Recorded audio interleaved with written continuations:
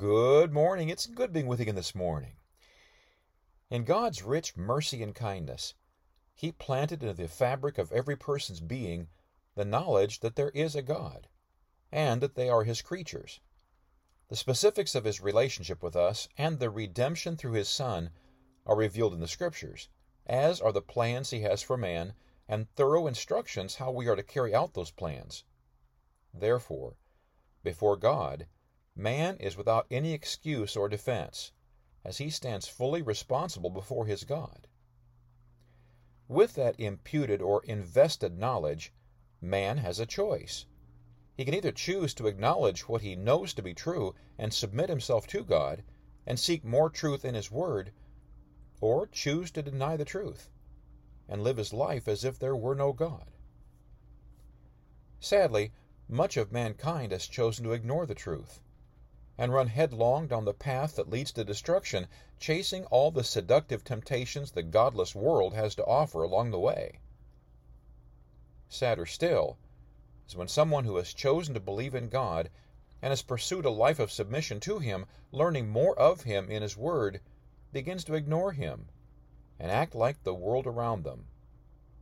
As the light in their lives pointed to Christ begins to flicker, so does their potential impact for Him upon those around them.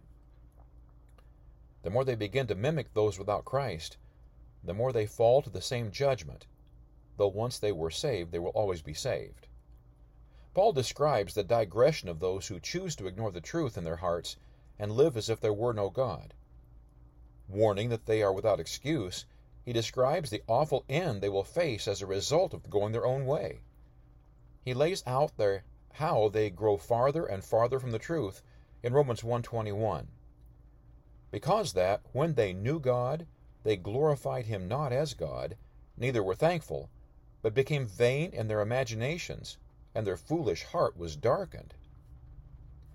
Every man has the basic knowledge of a creating God to whom they are responsible. But as they choose to disregard that knowledge and fail to develop a relationship with God, they will drift away until they will no longer recognize that truth at all. Hell will be full of those who knew the truth, but ignored it to their peril. An even more wicked tragedy is when a believer fails to keep God in His rightful place, by not acknowledging Him and worshiping Him, or thanking Him for all the many blessings that come into the believer's life. When we act as if God doesn't exist, by never praying to Him or considering His thoughts and feelings, we begin to drift down the same path of destruction as does the world. We become prey to empty, foolish thinking. Before long, our foolish heart becomes so dark we can no longer even discern truth from error. God has provided for us a life that is filled with blessings, both now and throughout eternity.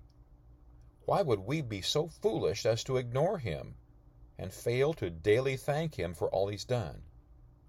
Let's keep God where He belongs, first place in our hearts and lives. God bless you today. I love you.